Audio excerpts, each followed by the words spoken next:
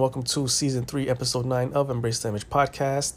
And I want to just jump right into it, but before I do, spoiler warnings abound because, again, I have lots to talk about. Saw a lot of movies, TV shows, so yeah, spoiler warnings.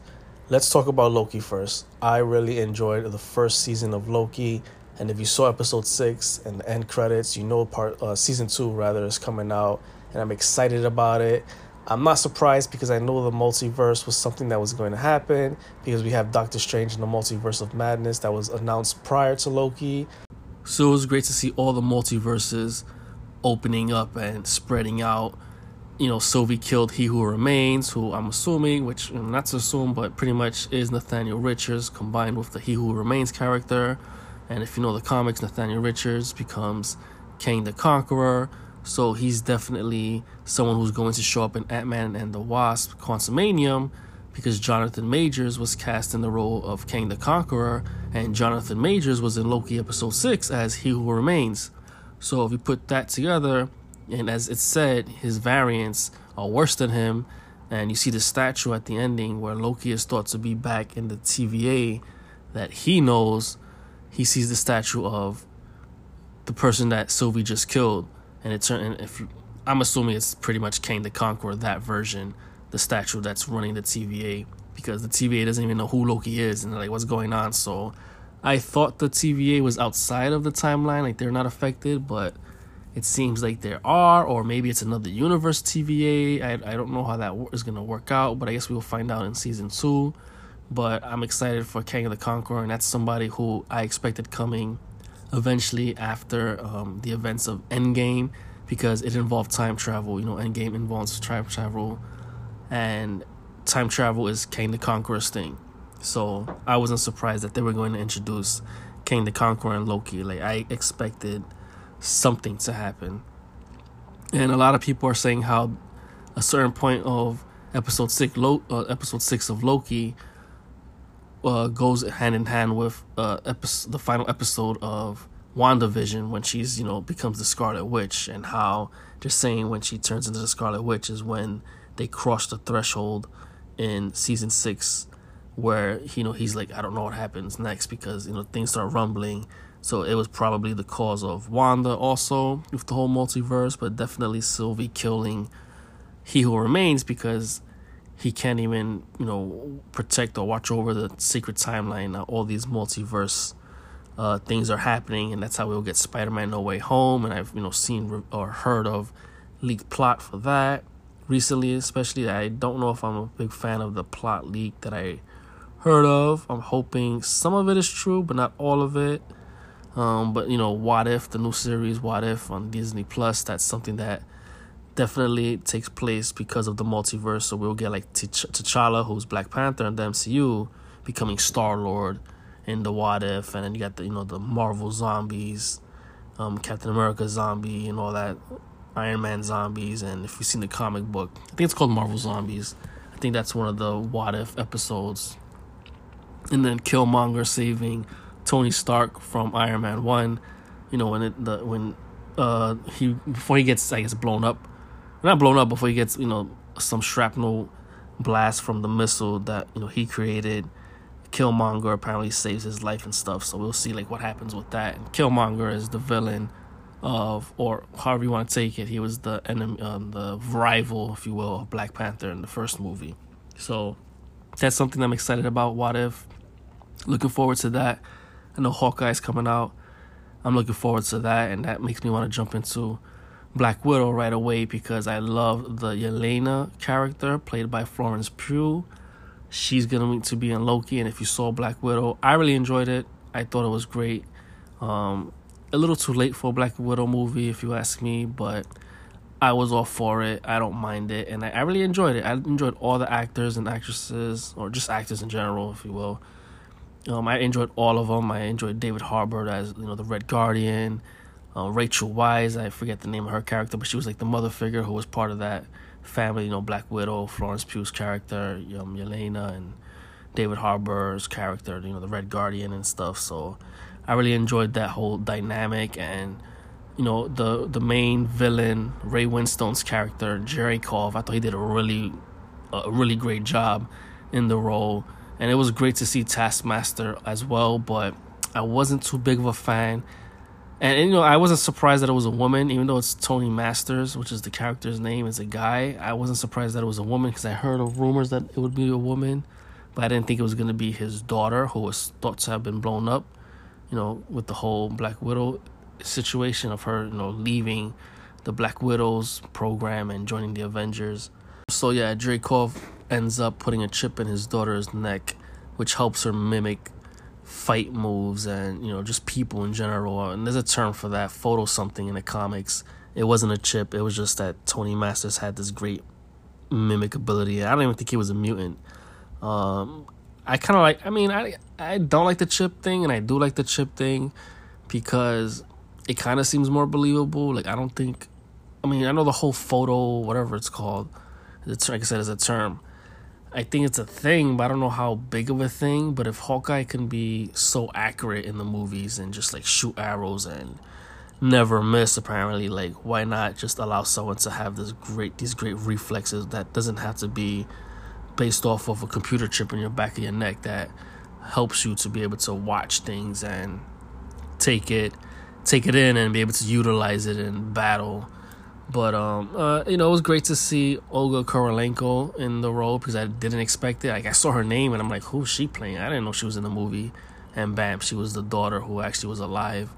Do I want to see Taskmaster again?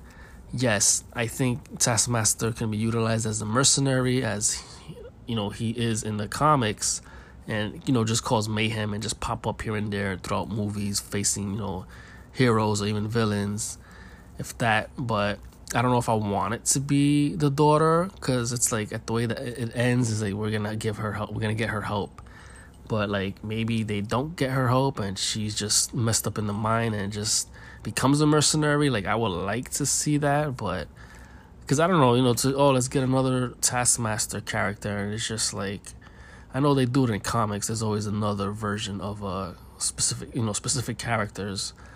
Like Ant-Man, you have Hank Pym, and then Ant-Man Scott Lang. So I guess if they want to introduce Tony Masters that way, but like, how would they do it? Would they give him the technology that that she was given somehow?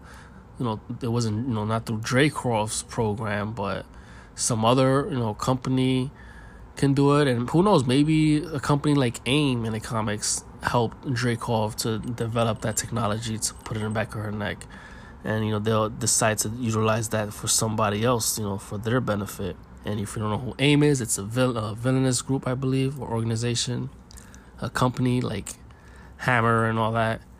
I believe Hammer is one of the tech industries, like the rival in Iron Man 2.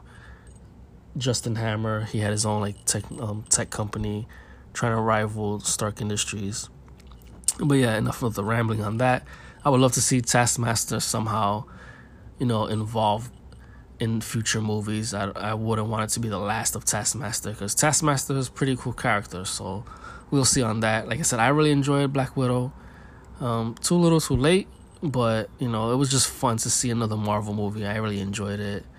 I know right now there's like a whole suing going on with Scarlett Johansson and Disney, because she said she's not getting she's old, because they decided to release it on Disney Plus and not a theatrical release. So I guess the theatrical releases didn't make enough money, so she's not getting that money. But Disney's saying, what are you talking about? We paid you. And I believe it was like $20 million plus whatever. So I don't know what's going on that, but what does that tell me? It just means that the relationship seems to be screwed with Scarlett Johansson and Disney, and we just may never get her back as Black Widow.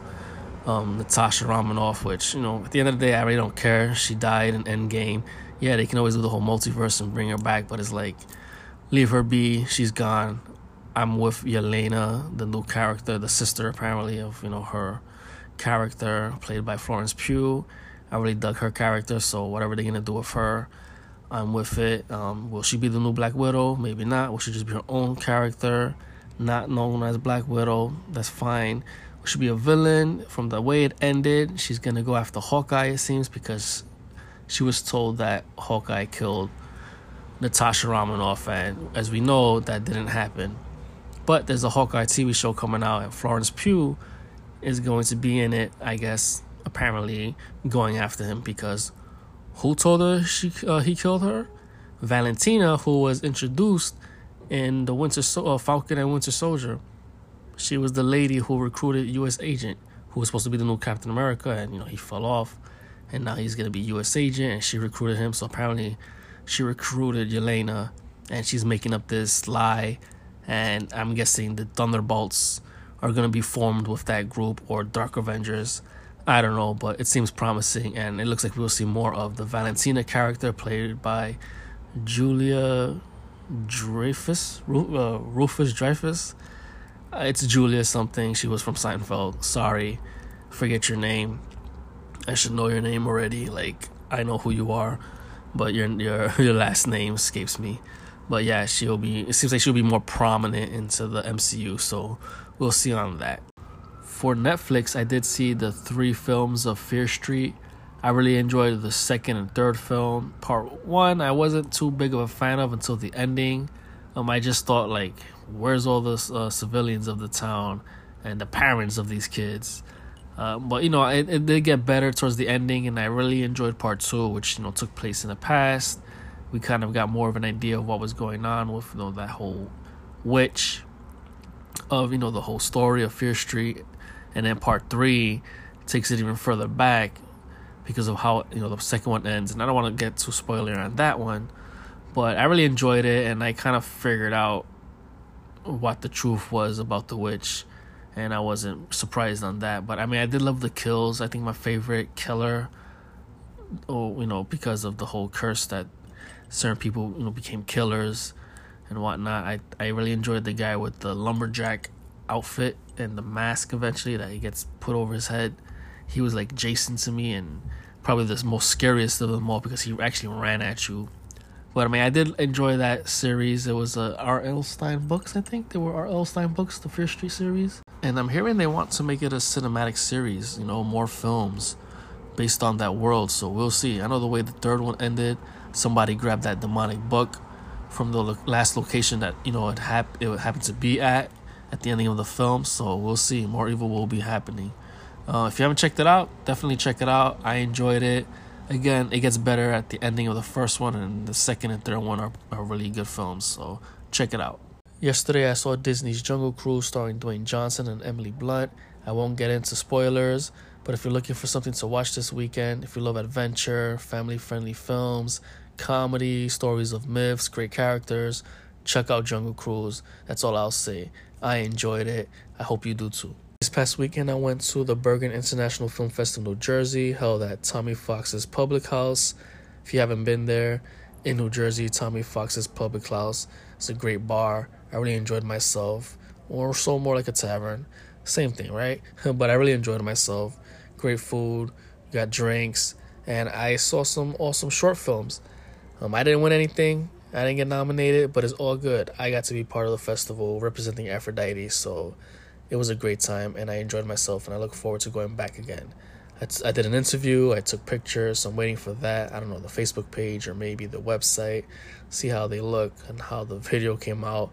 But, I got to mingle, communicate with other actors and, artists, and just, catch up with others that I've seen before, and, in the Bright Side Tavern, Short Film Fest, and Grove Film Fest. So it was a fun time, and I look forward to going to my next film festival. I think Deep Focus Film Festival. Yesterday, I got the email. They didn't accept me. That's held in Brooklyn, and I was looking forward to going to that one. But it's all good. There's always other times, and other festivals that I'm still waiting for. So we shall see on that. Thank you, everyone, for listening, and until next time, later.